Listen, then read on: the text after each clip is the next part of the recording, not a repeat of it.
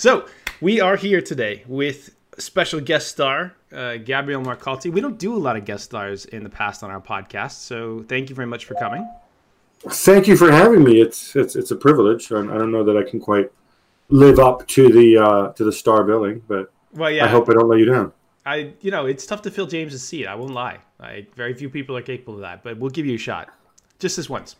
All right, so I have lots of questions for you today, and I think it's only fair because you are the man who gets to ask everybody else questions. Like, I've listened to your podcast, I've seen you on TV. You ask a lot of questions, but you don't necessarily answer them about yourself.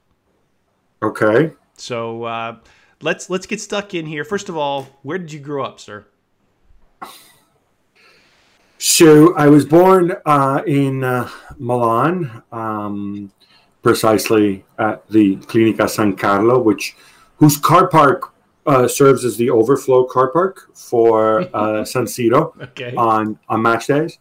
And then when I was 3 years old, my family started moving around the world. I lived in suburban Chicago in a place named Kenilworth. Yeah. I lived in Warsaw, Poland. And that was behind the Iron Curtain during something called the Cold War that millennials will have no clue about. And then after that, I lived in Germany, in Frankfurt. And then I lived in suburban New York, in Westchester County, Bronxville, New York. And then I lived in Tokyo for 4 years. And then I moved to London, where I graduated high school. And then I went to college and grad school in the United States. Right. And did you choose Penn intentionally, or was that like the last possible place that would accept you? It was thank you. No. I did choose Penn intentionally, and I'm a proud Penn alum, like the President of the United States and others. Oh wow! I actually did not know that bit, but thanks for that.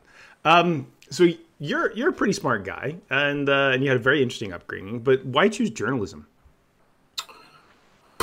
Good question. So it was almost really by chance. I mean, all right. So ever since I was a kid, I loved reading. I loved long form magazines. I loved the New Yorker. I got my New Yorker subscription back when I was maybe 13 or 14 years old, and it was a really big deal because I lived in Japan at the time, so it would sort of get there like months late. Yeah. But I had a teacher who kind of got me into it and says, like, this is a good magazine story. And no, I mean, I read other magazines too. And I wanted to be one of those, guys who has the big expense account and works for the New Yorker in the wood paneled office and kind of like has, writes like 3 stories a year, but spends months on it.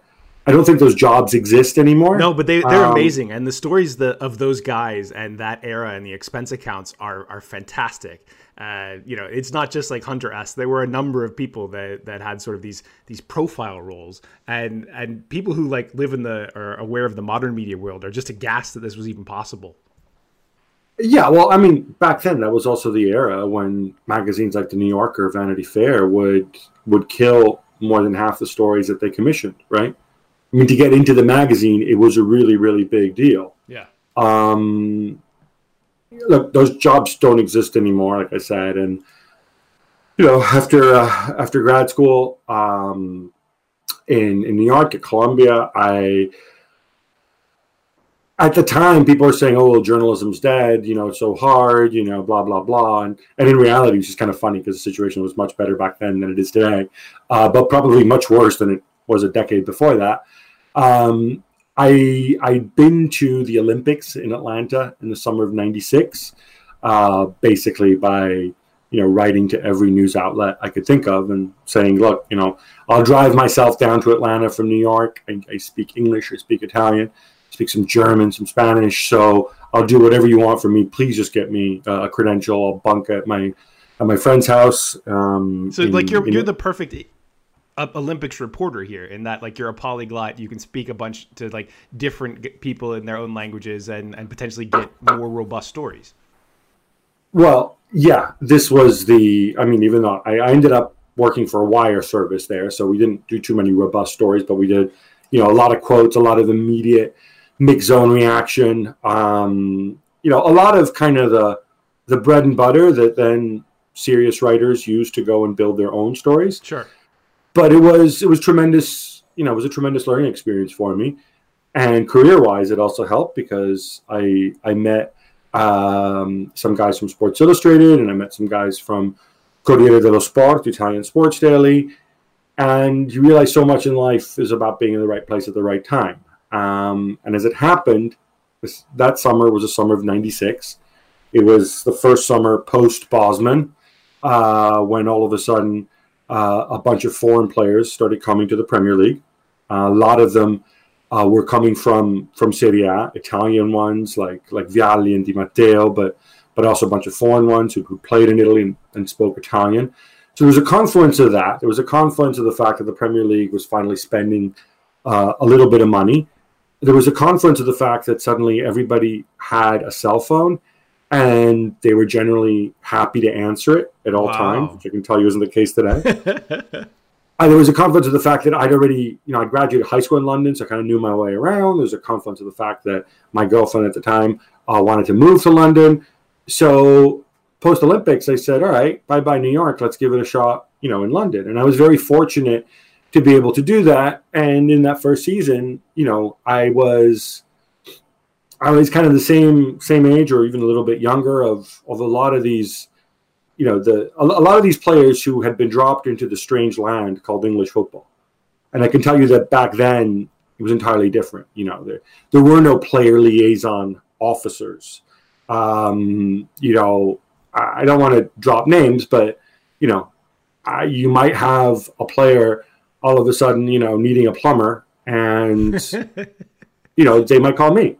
I was going to say, Gab, you could drop names because you've written some books about these people that presumably had their involvement. So it's not really, keeping it on the low. Yeah, and I think you might find some of those stories are in the books. But you had this weird situation where a lot of English clubs were spending a lot of money, and they really had no idea what they were doing. Not just in terms of scouting. You all heard the stories about Souness and Southampton and Ali Dia and whatever. But just in terms of, all right, how do I create a cultural fit when all of a sudden, nearly overnight, half my dressing room is foreign? Yeah. And, when we're used to it's everything. It's from diet to what the training grounds were like.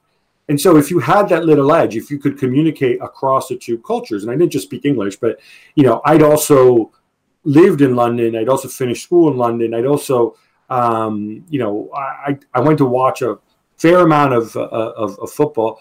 In my last years in school in London at Stamford Bridge, at Highbury, and at Craven Cottage mostly, and I knew what that was, and so that gave me a huge edge. It helped me build relationships, which some of which continue to this day.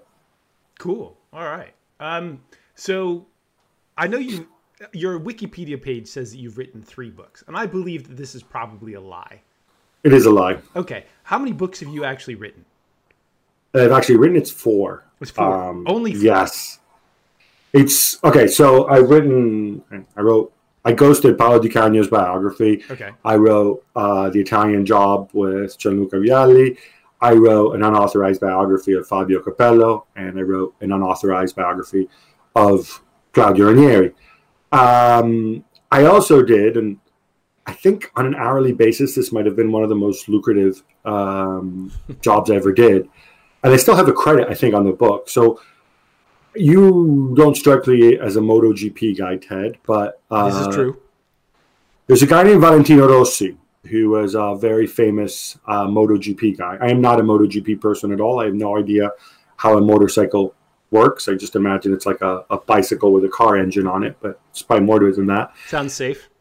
But anyway, he had a very colorful agent, and this guy wanted to publish his book in English, and he had gotten an enormous advance to go and do that.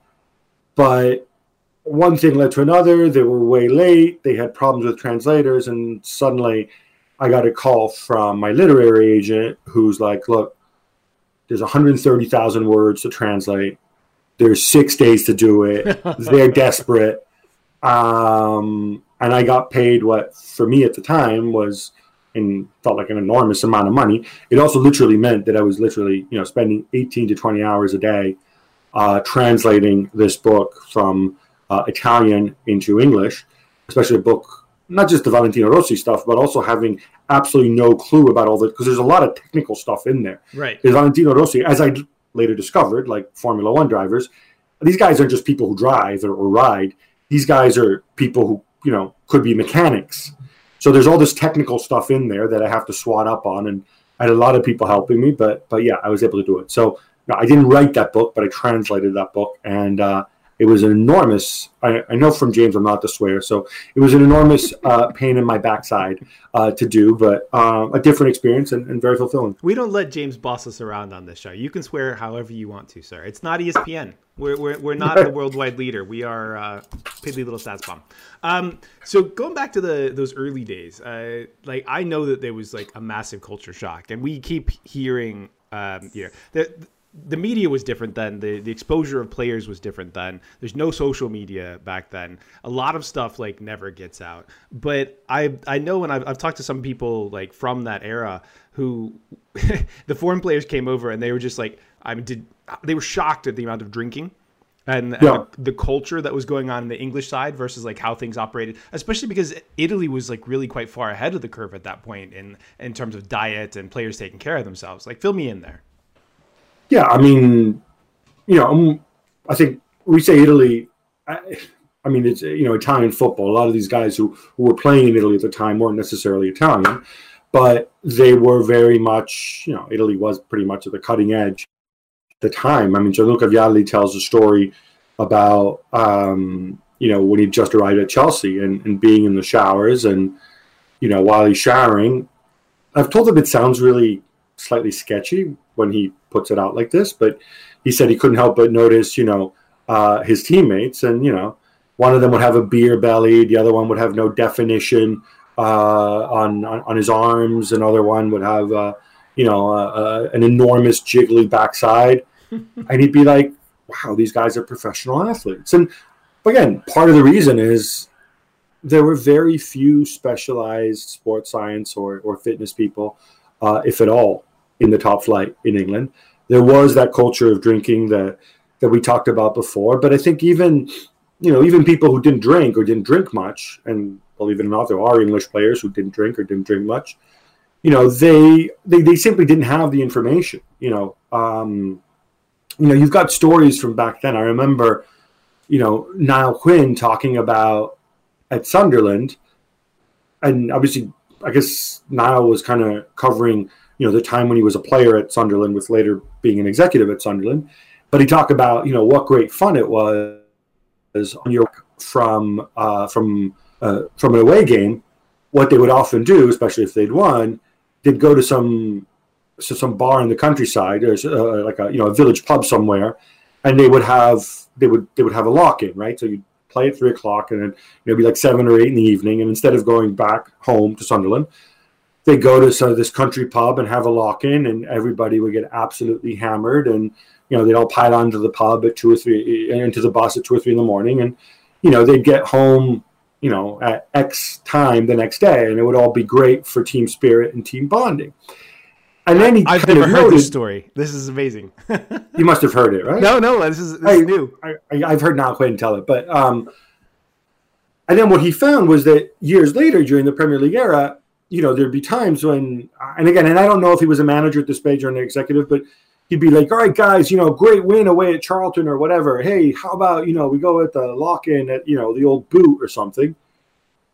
And he'd get players complaining, and he'd get players saying, "Actually, boss, how about we don't do that?" Yeah. Because we kind of want to get back to our families, and, maybe you didn't notice, but, Mohammed doesn't actually enjoy those lock-ins because, he's Muslim. He doesn't drink, And actually, it's just the 4 of you there of Irish descent and maybe the odd Scandinavian guy who sit there and pound, and the rest of us sit around the back and look bored. And so they've moved to other sort of team bonding exercises. We've heard of teams going paintballing. It's a bit of the evolution of the game, that, and I think, for all the criticism that sometimes the Premier League gets, I think it's done a better job than most in evolving, in taking some of the best elements from different cultures around the world. and integrating it, into its own. Yeah, and I know that teams have struggled with that at times as well. Like we were quite well aware when I was at Brentford and even Midtjylland of needing to have somebody on hand to help players adapt, like you talked, like if you need a plumber or to help you find an apartment or where you should live, or like, food is always an issue, and being comfortable with that type of stuff. But for Midtjylland, fairly small place up in Herning and Ikast, like 20 and 40,000 people in those two places. And we had started to look at South America as like a really interesting place and probably undervalued, Colombia, for us to be able to potentially recruit guys. And we got a lot of pushback from the club that actually made a lot of sense, because they're like, look, we just don't have the infrastructure here to like make Latin American players or South American players at all comfortable. So like right now, unless we build that, and we need like a couple people on staff to be able to help them, like we can't do it. And that's true too. You see a lot of that sort of liaison officer that you talk about or whatever, or sometimes football operations people have multiple people on staff to speak different languages to help bed these players in and make sure that they're comfortable, because they have enormous salaries and they're now assets they have to take care of. Yeah, there's a great piece by my colleague at ESPN, if I can plug my own website, on player liaison officers and some of the requests that they get from players, which is up on the site now. It came out a couple of days early. There's a lot of stories like that. There's one guy who's very you mentioned there's player liaisons officers, and then at certain clubs, especially in London, these are the ones I'm more familiar with, but also there was a famous guy in Liverpool as well, who were kind of like professional player friends. Right. They would source things for the fixer. Maybe the fixer, yes. Like one guy who served that role for Didier Drogba and a host of other players at Chelsea, and I think a couple Arsenal players. And, really was like a full-time job. And, and that was necessary back then because, and you'll appreciate this, I remember Gianluca Vialli when he was manager at Chelsea, and they had just signed Graham Lasso for, I think they just taken him back to the club for something like £5 million from Blackburn. And he complained and he said, you see, the problem with this club is that you can get £5 million to buy a left back, but you can't get £500 to buy a fax machine. Which I think is a wonderful quote, because it kind of, there's a lot in there. Obviously, the ethos of clubs at the time, which were just like, well, we'll give you money, now get on with it. But also the fact that, A, fax machines were a thing, and B, that, Gianluca Vialli actually thought that a fax machine cost £500, which I think is kind of funny. I don't think he shops for his own fax machines. No. So the professional player friend thing, there's a story that I understand from the days of, you remember the Jailblazers era from the NBA? I know you follow some American sports, maybe not this closely. But the Jailblazers existed, and basically I've heard this secondhand, but Paul Allen just was like, I cannot fucking deal with this anymore. I'm tired of being in the press in a negative way all the time. You people have to fix this. Like, get rid of all the guys that are assholes, and then make sure that this doesn't happen again, because I do not want my team associated with this, and it's just endless. And so what they realized was that they had all these sort of 20-year-old kids that were basketball players, and they would go on the road and they did not know what to do. And plenty of them, come from sort of less well-off upbringings, and may have friend circles that are a little rough. And what they needed to do, and what they discovered, was they had to have somebody that was just in charge of finding activities for these guys to kill time on the road, because it is just super boring. Traveling, you have a shoot around, you play at night. I have to kill a bunch of time. And so they had a guy who, they packed trunks full of PlayStations and Xboxes back in the day to make sure they had video games. They had board games. This guy would schedule cooking classes for them in different places, potentially for their girlfriends as well. Manchester City has cooking classes for the academy kids' parents, because it's still really important. I heard from somebody just today that Huddersfield had given the parents, while the kids were kind of not allowed to come in, really specific diets that they're supposed to cook, and the parents are just drowning under these requirements, because they're I can barely cook 2 meals a day for my kids and have a job, and everybody else's parents are the same way as well. But anyway, so like that sort of professional friend and finding ways for professional athletes to kill time in a positive way that doesn't involve gambling necessarily, that probably involves golfing, as many of them love to do, although less so in England because the weather's terrible. So anyway, American sports. I know that you are an absurdly passionate fan of one particular team. Can you fill us in on, one, how that started? I think I have a guess. And two, the extent to which you follow this team, which I have found fascinating. Okay. So you're referring to the fact that I'm a fan of the Philadelphia Eagles. Fly, in the NFL. Eagles, fly. That is correct. Yeah. So, well, the way it happened was, as a kid growing up when I was in school, like I said, my last 2 years of high school were here in London. I was way into football. I was a big fan. I mean, the English football, Italian football, and this was pre-Champions League, so European Cup and whatever. I lapped up everything I could. And when I went to I liked American sports. I follow them from a distance. But when I went to the U.S., what I loved was, and this was maybe more a function of being in Philly than elsewhere, was you have if you're a football fan on this side in the old world of the Atlanta, there's a natural ebb and flow to the week, right? So you have a game at the weekend, then you might spend some Sunday and Monday reflecting back on the game, and then you start looking forward to the next game, and you have the build up. And of the American sports, the only one that they really offered that was football. And, that's what the Philadelphia Eagles, and this is how I got into it initially, that's what they gave. They play at the weekend. I mean, I remember Randall Cunningham would always get hurt early in the season and there'd be a big problem and stuff. And so, that would happen on a Sunday. And then Monday, and, you'd review the game. And then Tuesday, oh my God, what do we do without Randall? And then Wednesday, you get an injury report. Thursday, you start looking ahead. And it was that kind of granular, all-consuming attention that was paid to it. And that's what I really enjoyed. And I think more broadly, that's what I kind of enjoy in sports coverage, is the ability, because I think a lot of fans are like that. A lot of fans, and I find this a lot, especially with the coverage of lower division football here in England, a lot of the fans know more than, the people who appear on television and in media writing about it, because they spend more time worrying about it, Sure, and following it and being passionate about it and being on the forums. And I think this time period, like we're recording this during the pandemic lockdown, like, man, you find out an awful lot about what you care about and why sport matters to you. Like, why am I doing this? Well, I feel the absence, and what that means. And sometimes it's a friend group. Sometimes it's just like something to distract you from your job or your life that might be a little bit boring or just, tough to deal with. And sometimes it's just like, it's fun. Like, I like seeing this. I like seeing the expertise and the skill on display. It's that. I think it's the expertise. It's also then, I mean, you mentioned how I follow the Eagles. So I read the Philadelphia Inquirer. I have a subscription to them. I have a subscription to The Athletic. I obviously read ESPN.com's coverage.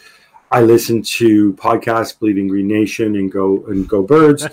You listen to sports talk radio. Sports radio, yeah, WIP, previously 610 WIP, now 94 WIP. I have a VPN which allows me to listen live.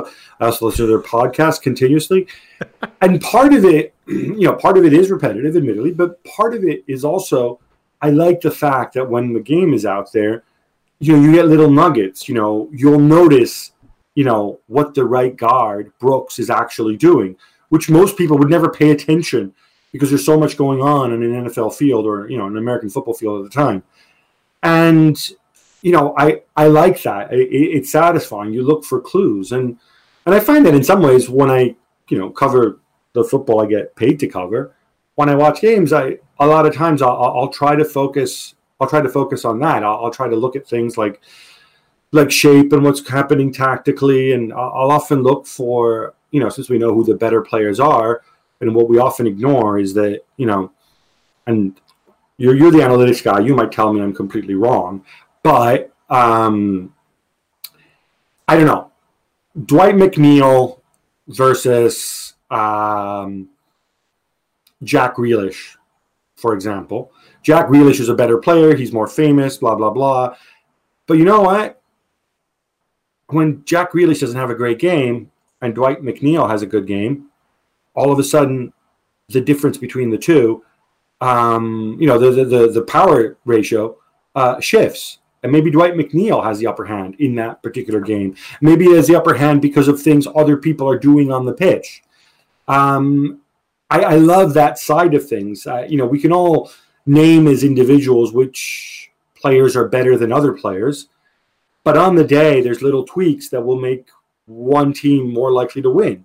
Or even if they're not more likely to win, it'll make one team win because, as you know better than most with your background, Ted, it's a low-scoring sport, and the better team doesn't always win. That's true. I like the guys. So I started following soccer, I guess, football in 1998 World Cup, and obviously a very good time to follow it when I was, not around the same time, I guess, before you moved to London, just after. We could get like Fox Sports World would give us a 2-hour EPL wrap up in the evening that was basically a match of the day equivalent, and it was amazing to follow. But it was actually really hard to get the games live. You could pay like pay-per-view that was super expensive, like $10 or $15 a game or something like that. And then MLS. Sorry, can I just jump in there? Sure. Wouldn't you love to know? Like, all right, back then, 1998. Yeah. Like there must have been some executive, whoever had the rights, and says, yeah, you know what the correct business model for us is? And yeah, Premier League, this is what we're going to do. We're going to buy the rights, and then we're going to charge people $15 a game on pay-per-view. Pay-per-view, which I'm guessing is only available in probably like 10% of cable systems nationwide. Yeah. This is a really good business model for us to follow. We'll show you. But you did you ever wonder how different it was back then? And they just want the extra money, right? They don't necessarily realize that like growing the game is their biggest possible path to lots of money. No, so true. Give me the extra $15-$20 a week from some kid in the United States that suddenly likes us. But anyway, the MLS was on then as well, and one of the guys that I liked was Chris Armas. And Chris Armas was a defensive midfielder, pretty stocky, smaller guy. But his job was to just make everybody else's job easier. A bit like Rino Gattuso, right? Like Gattuso was out there to I thought you might say Mike Burns or Britt Hager, but sure, like Rino Gattuso, yeah. Well, I was trying to keep it relevant to people who would know, All right. So quick, one more question before we dive into like a much bigger topic. When did you start to become interested and or aware of like the football analytics world? Also, if you haven't seen, I've put some young Gab Marcotti pictures up here. The guy on the left looks like he could get into some serious trouble. And the guy on the right is judging you. He's judging you for every opinion you might have in the media. Thank you. That guy was on the Times, the Game podcast, and he did judge every one of you. So there you go. But yeah, so when did you start coming across the nerds? Well, I think like a lot of people, a lot of it had to do with the Michael Lewis book, more broadly in sports. I always wondered about it, and being a natural born contrarian who, one of whose heroes was Christopher Hitchens. A very underrated book is Letters to a Young Contrarian, which he wrote in one of the saner periods of his life, I think. If you remember the early days of stats, to me it seemed like a big con job because there was so many bad numbers out there. Yeah. Badly collected numbers that made no sense. And you would get people appearing who, kind of spoke as if this is gospel. And I thought to myself, oh my God, look at that freaking weirdo, right? But then what did get me thinking though was, when I read the Michael Lewis book, and I was already familiar with Michael Lewis from before, from Liar's Poker and whatnot, was this idea of of the metaphysical, right? The idea of those people who, and it's obviously one of the conflicts in the book, right? Where I guess he has like the fat guy who walks all the time, but he's considered rubbish because he looks funny and he's fat, versus the other guy who I guess was Billy Beane himself as a kid who was this phenomenal athlete but never quite panned out. And it's kind of like when sort of the, for lack of a better word, the non-analytical people, they look at, the components that make up a great athlete, and they're really using it to project forward, right? So if I have a guy who's very agile and very fast and very strong, even though he might not have produced anything thus far, I can project forward in that way. Sure. Whereas the statistical people or the analytics people, again, I think about the early era, right? They're projecting backwards. And then I forget who the fat guy in the book, in the mic, was it Nick Swisher I'm thinking of? That sounds about right, yeah. Right. I thought to me, okay, what they're doing is really interesting, but fundamentally, they're projecting backwards. And then it dawned on me that I said, well, there's 162 games. So even if they're projecting backwards, it's likely that if this guy walked a lot last year, he'll walk along a lot next year. And that's when I thought, all right, can this stuff be translated into football? And my first instinct was like, yeah, except the problem with football is that there's no data whatsoever. So let me put this idea to one side until people started coming along later, and people started publishing stuff on social media. Obviously, I saw some of your posts on Twitter back when you had a horrible picture of yourself where you just kind of looked like a dick, I have to say, like a know-it-all, like a child, but whatever. Darren Altman was another guy who I really enjoyed. I guess I deserve that for popping up your old pictures here, which I think are they're good. You go back and find some of your old. Dan Altman, by the way, had a very unflattering picture of himself. It's a picture that made it look as if like he was all nose and nothing else. He has improved his pictures since then. It's amazing now that you guys are all successful. You guys can all get professional photographers to go and take care of it. We don't, unlike the people in the media. I would say this is actually not true. At our last team day, we did get a professional photographer, and it's not a great picture of me. So I'm going to be the grumpy person in my current image. Anyway, all right. So you came across us and decided that we weren't all clueless or assholes. No. I didn't think that before, but I always thought like I like their ideas, but it's all contingent on the data, right? And I thought that until the data gets substantially better, I don't know what it means. Like, if you remember, I mean, again, this is old hat to you, but to me, I remember early on, people were talking about sort of shot ratios, right? And the idea of, well, if you take more shots on goal, more shots on target, whatever, it's meaningful.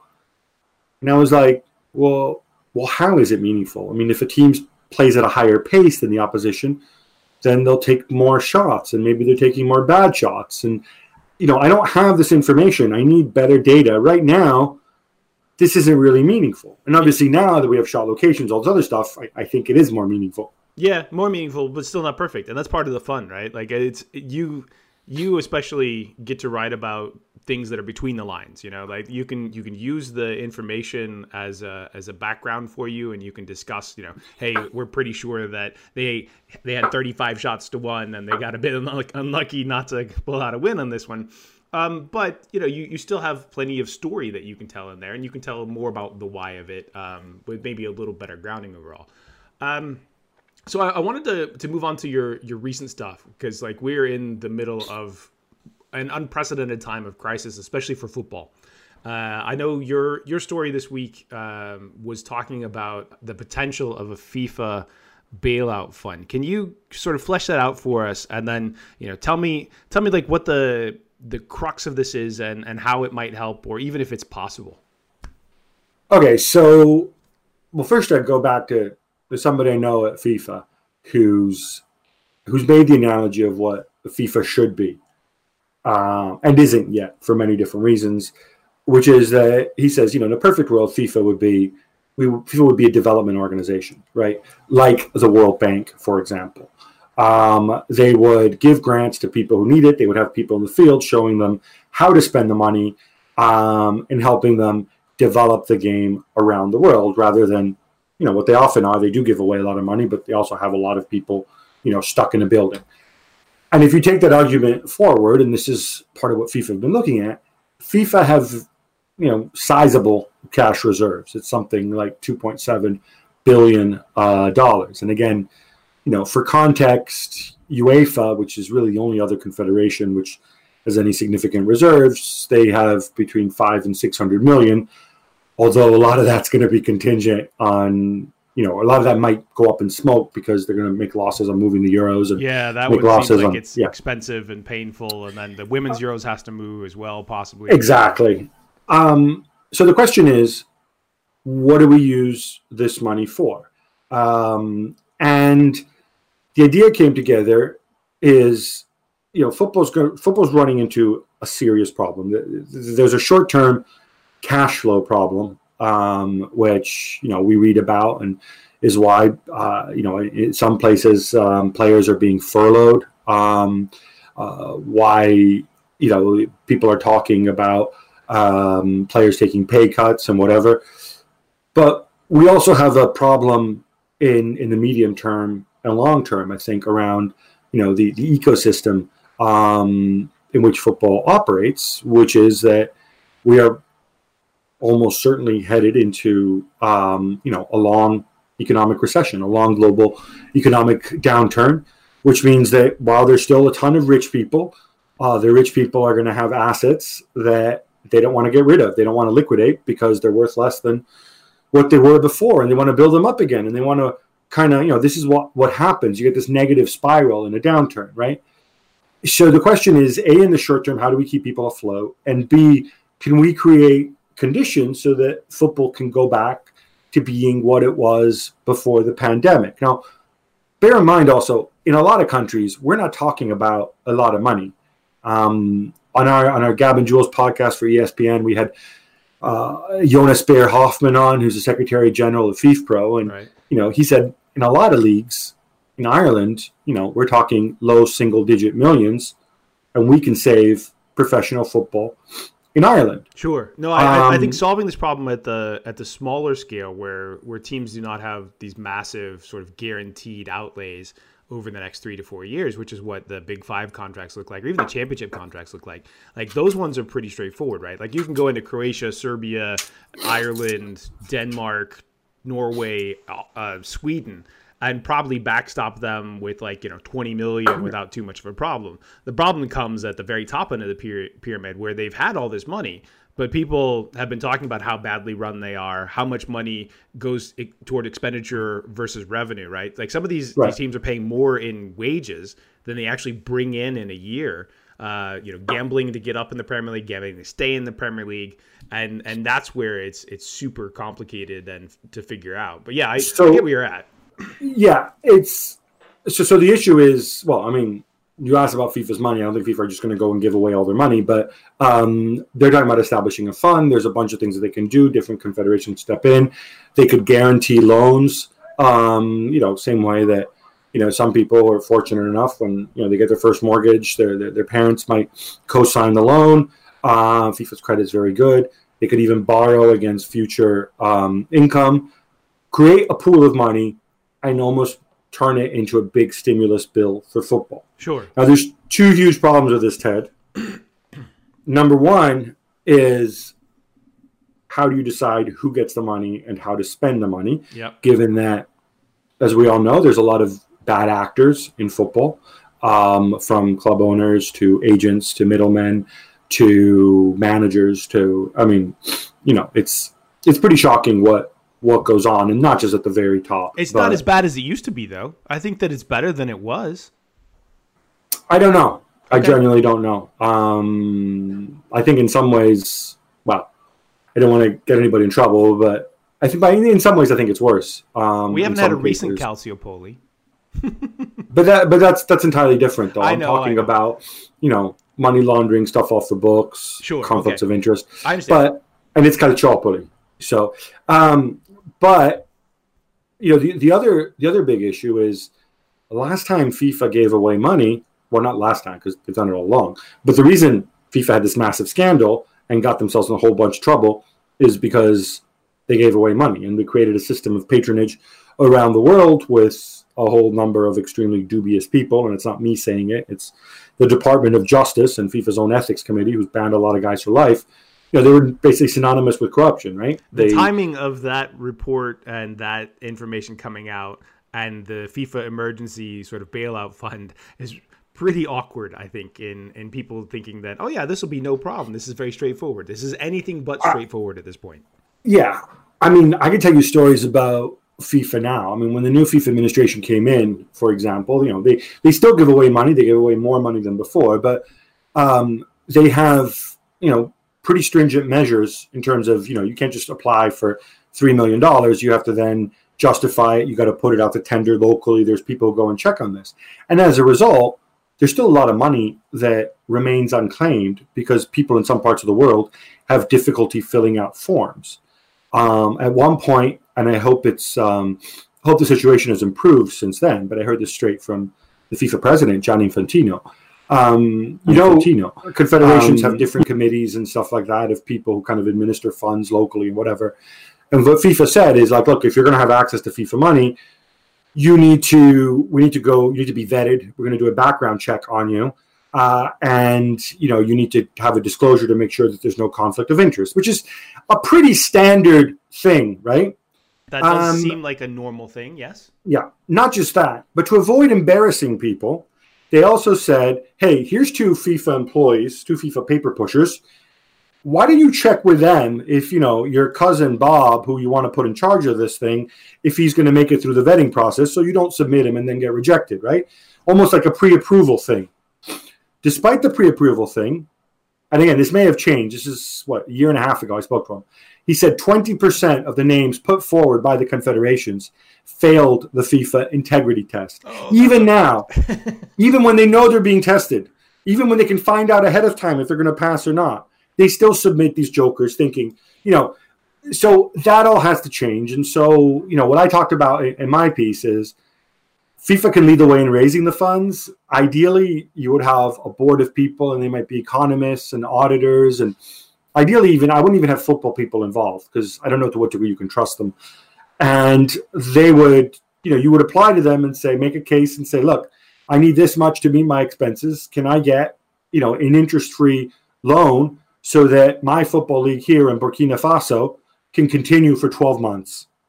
And in addition to that, though, and this is one of the keys, if we're going to do that, the same way the IMF does it, when the IMF gives you money, it comes with strings attached. Okay, Burkina Faso, and again, I'm just using them as an example.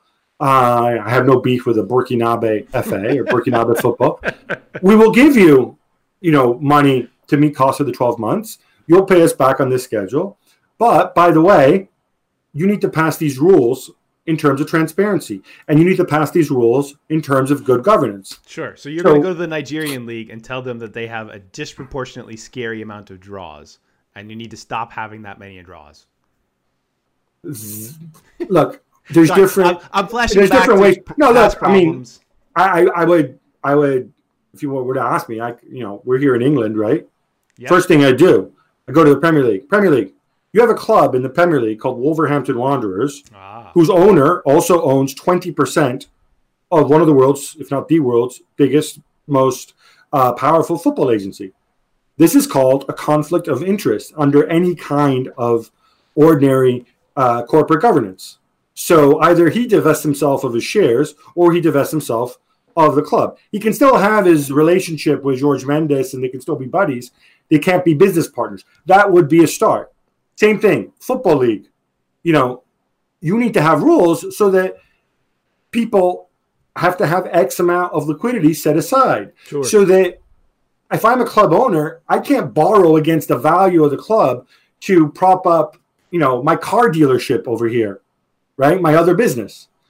This is why clubs go bust. And the main thing that I would argue for is, and I've said this for a long time, and I feel like I'm on my own here, is complete transparency.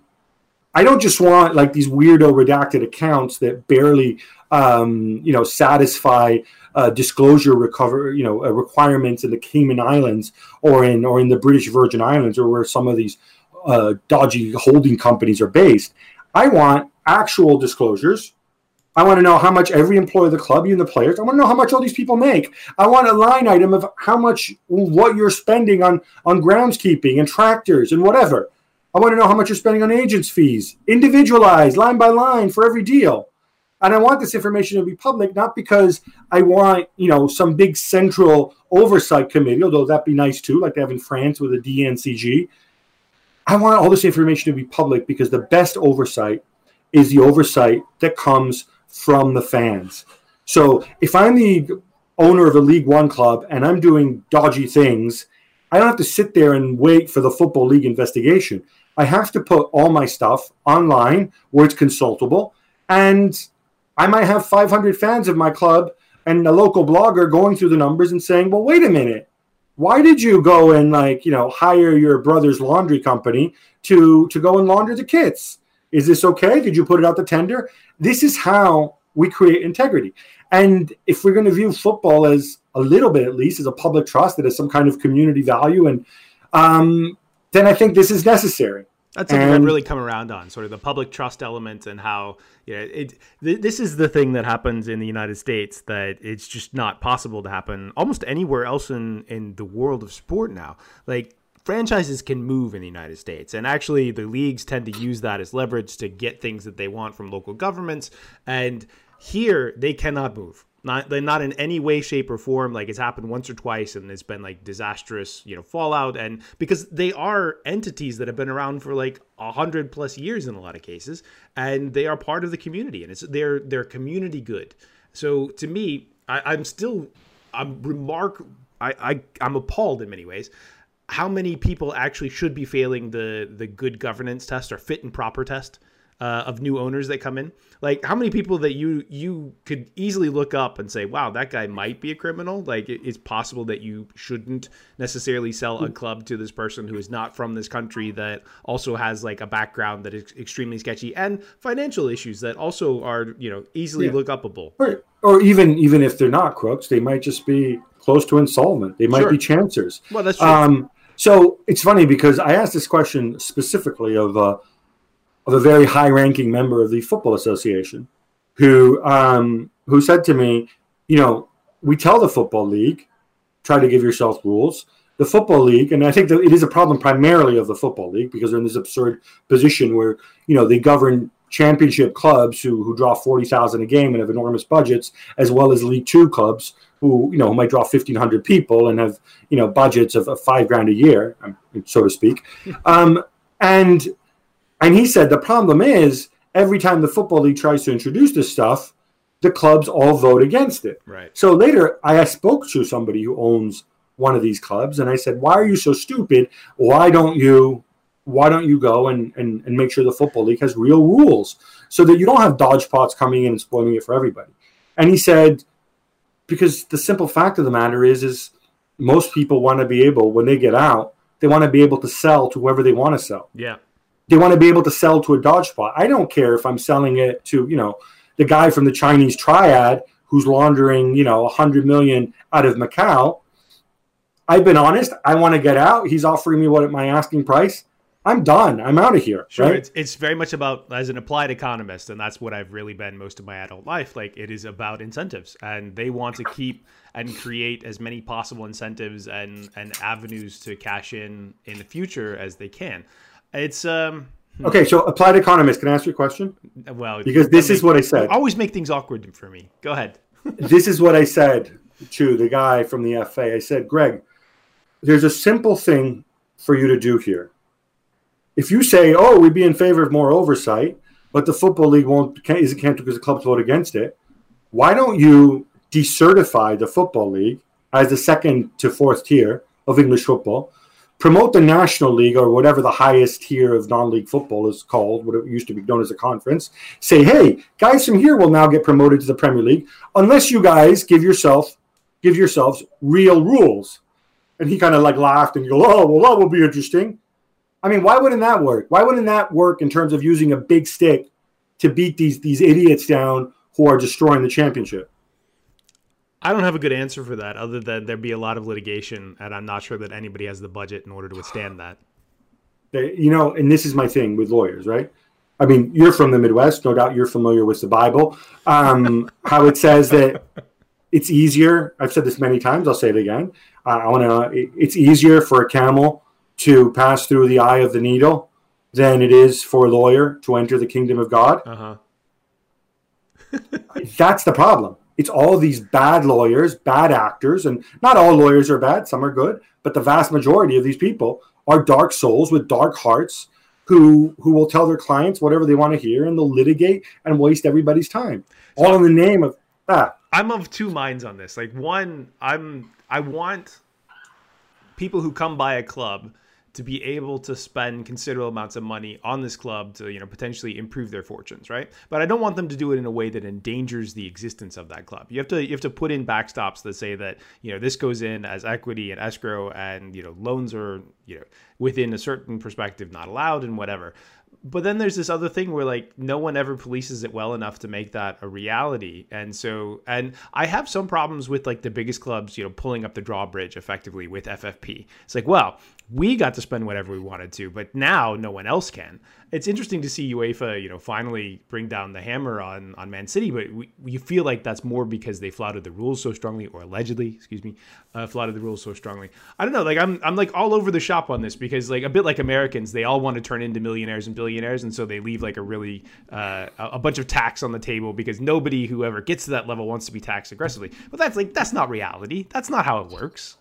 Yeah, I mean, I think one of the basic difficulties here, financial fair play is something that, God, I've reported on for like more than 10 years, is I think there's a willingness on the part of UEFA conceptually to relax it, because what they're finding now is that there's a lot of clubs, a lot of big historical brands who have wealthy investors who want to put in money, right? That's why they introduced the so-called voluntary agreement. But they can't, because they've inherited terrible situations from the past, and they're playing catch up. And the drawbridge to some degree has come up. A lot of times it's an accident of geography, right? Simply being in the Premier League. You can be nothing special in the Premier League, and all of a sudden, you have more money than 16 of the 18 clubs in the Bundesliga. Right. That creates a problem. The other thing, which is problematic vis-a-vis FFP, is that obviously, as you know, this ties back to what you said before about the U.S. model of sports, is that you're mixing different business models, right? You're mixing clubs that are entirely privately owned with clubs that are not nonprofits and have some sort of community basis, with the model that they have in Germany, that sort of hybrid 50+1 model. And you kind of have like all these different legislations, and it's difficult to find a formula that works. Personally, I think they do need to relax things a little bit. Well, look at Milan, right? Like Milan had new ownership come in, basically had to take over the club because the last owner defaulted for reasons, apparently couldn't get the money out of China anymore or whatever. And, yeah, right. Whatever. That's what it was. Right. I'm speaking very cautiously on things like this, but you look at their finances, and it's insane how much they're losing from basically what is already sunk costs that the owners did not have. Like, they did not take on this. I mean, they had to take it on, but they did not initially make the choices. These were the past owners. And so in order for this club simply to survive, like, they are going to run financial losses. And then obviously there's the competitive element as well. And, should they be getting crushed by UEFA because of this situation? I don't know. I feel sorry for them. I mean, in that specific case, they kind of have a double whammy, right? Because 2 owners ago, before the Chinese guy, Li Yonghong, the last couple of years of the Berlusconi regime, the club ran up enormous losses as well. Right. Li Yonghong came in and more enormous losses.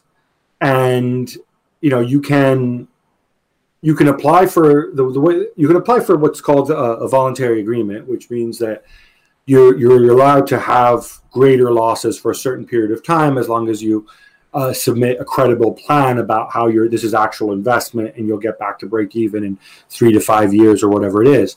The problem is you can't apply for a voluntary agreement if you're already under a settlement agreement order, which is what happens to you if you've broken the rules. Right. So they broke the rules under Berlusconi. They broke the rules again under Li Yonghong. So when the new guys came in, they had to go and deal with that before they could even think of applying for this voluntary agreement. And yeah, this is all stuff that they need to figure out. and figure out, how can we maintain the oversight, make sure football remains an investable business. And by the way, to all those critics of financial fair play out there, the goal of financial fair play was not to ensure a level playing field, but to turn football as a whole on aggregate into an investable business. Right. So they went from 1.8 billion euros in losses Europe-wide to a profit of 500 million 2 years ago, and I think 130 odd million last year, which means now it is an investable business. Now people can invest in it. Problem is, as you say, Ted, they can't invest very much. Right. Yeah, I mean, that's a problem too. So going back, you've been very generous with your time, and I appreciate. We're going to let you go in just a second. But going back to this FIFA fund, like, do you think that this is going to happen? And what does it look like? Do you have any information? I wrote a whole piece about it, and the information I have is largely in there. Is it likely? No, sorry. I mean, you have the information that is there. It's detailed. I just is it going to happen? Because we have the report on the bribery stuff, and that still sort of clouds it. And right. You talk about the discomfort of UEFA or FIFA handing out money again. Yeah, look, I mean, the bribery stuff. And you can read the whole DOJ thing. It's online. Some of the stuff is really funny. You'll find out, for example, that a man named Eugenio Figueiredo. This is my favorite little nugget, and I think you'll appreciate this. He was the head of the Uruguayan FA. He was on the FIFA executive. He was, I think, a vice president of CONMEBOL.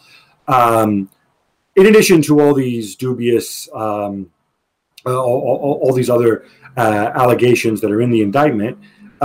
There's also counts against him for defrauding the INS, the Immigration and Naturalization Service in the U.S. And this is because he became a naturalized U.S. citizen. And two of the counts in there relate to him. When you apply for naturalization in the U.S., you have to talk about what your source of income was in the previous 5 years and what you did for a living. And apparently he filed and said that his only source of income was being employed by a company called Decorative Rocks, which presumably make decorative rocks somewhere in California, without mentioning that he was also president of the Uruguayan FA or had this FIFA role, which paid him hundreds of thousands. And the other thing is you have to take a test, a civics test in English or Spanish, I think. And he said he couldn't take the test because he had dementia. And this is while he was running, a multi-million-dollar enterprise. Look, so Decorative Rocks is a very easy business to run. Clearly. But I want to stress that all of this all the indictments have to do with stuff that happened, before 2015. A lot of the stuff happened on a regional basis. Put it this way, you look at the sale of television rights, commercial rights, marketing rights, not just to FIFA competitions, but to CONMEBOL, to CONCACAF, especially in the Americas, which is what the main concern of the DOJ indictment is. Right. And there's a lot of questions to be asked. The encouraging thing is none of the people at the top at FIFA now were involved back then. So we shouldn't paint the current FIFA with that same brush, especially with regard to this fund. No, I don't think so. I think there's other things that you can raise questions about the current FIFA. And one of them that I mentioned is, as some people may know, the relationship between FIFA on one hand and UEFA and CONMEBOL, the South American Confederation, isn't very good right now. And part of it has to do with the Club World Cup, and part of it has to do with the fact that, FIFA saying, well, we want to create a Club World Cup like the real World Cup, but with club teams. We want to make it 24 teams, and we'll play it in China. Of course, that's been moved because of the pandemic. And they said, this is going to be a real money spinner, and we think it can net, $25 billion over the next 10 years, which is an enormous sum. And, UEFA and others says, okay, well, who's going to come up with these $25 billion? Where's this money coming from? Right. And, FIFA were like, oh, well, you don't really need to know this quite yet, and we'd rather not share it. And, now we know it was a fund and put together by a Japanese bank called SoftBank with Saudi money, whatever. But it's that kind of, there's a serious lack of trust, I think, or, between UEFA and FIFA. That is one of the things that could scupper this.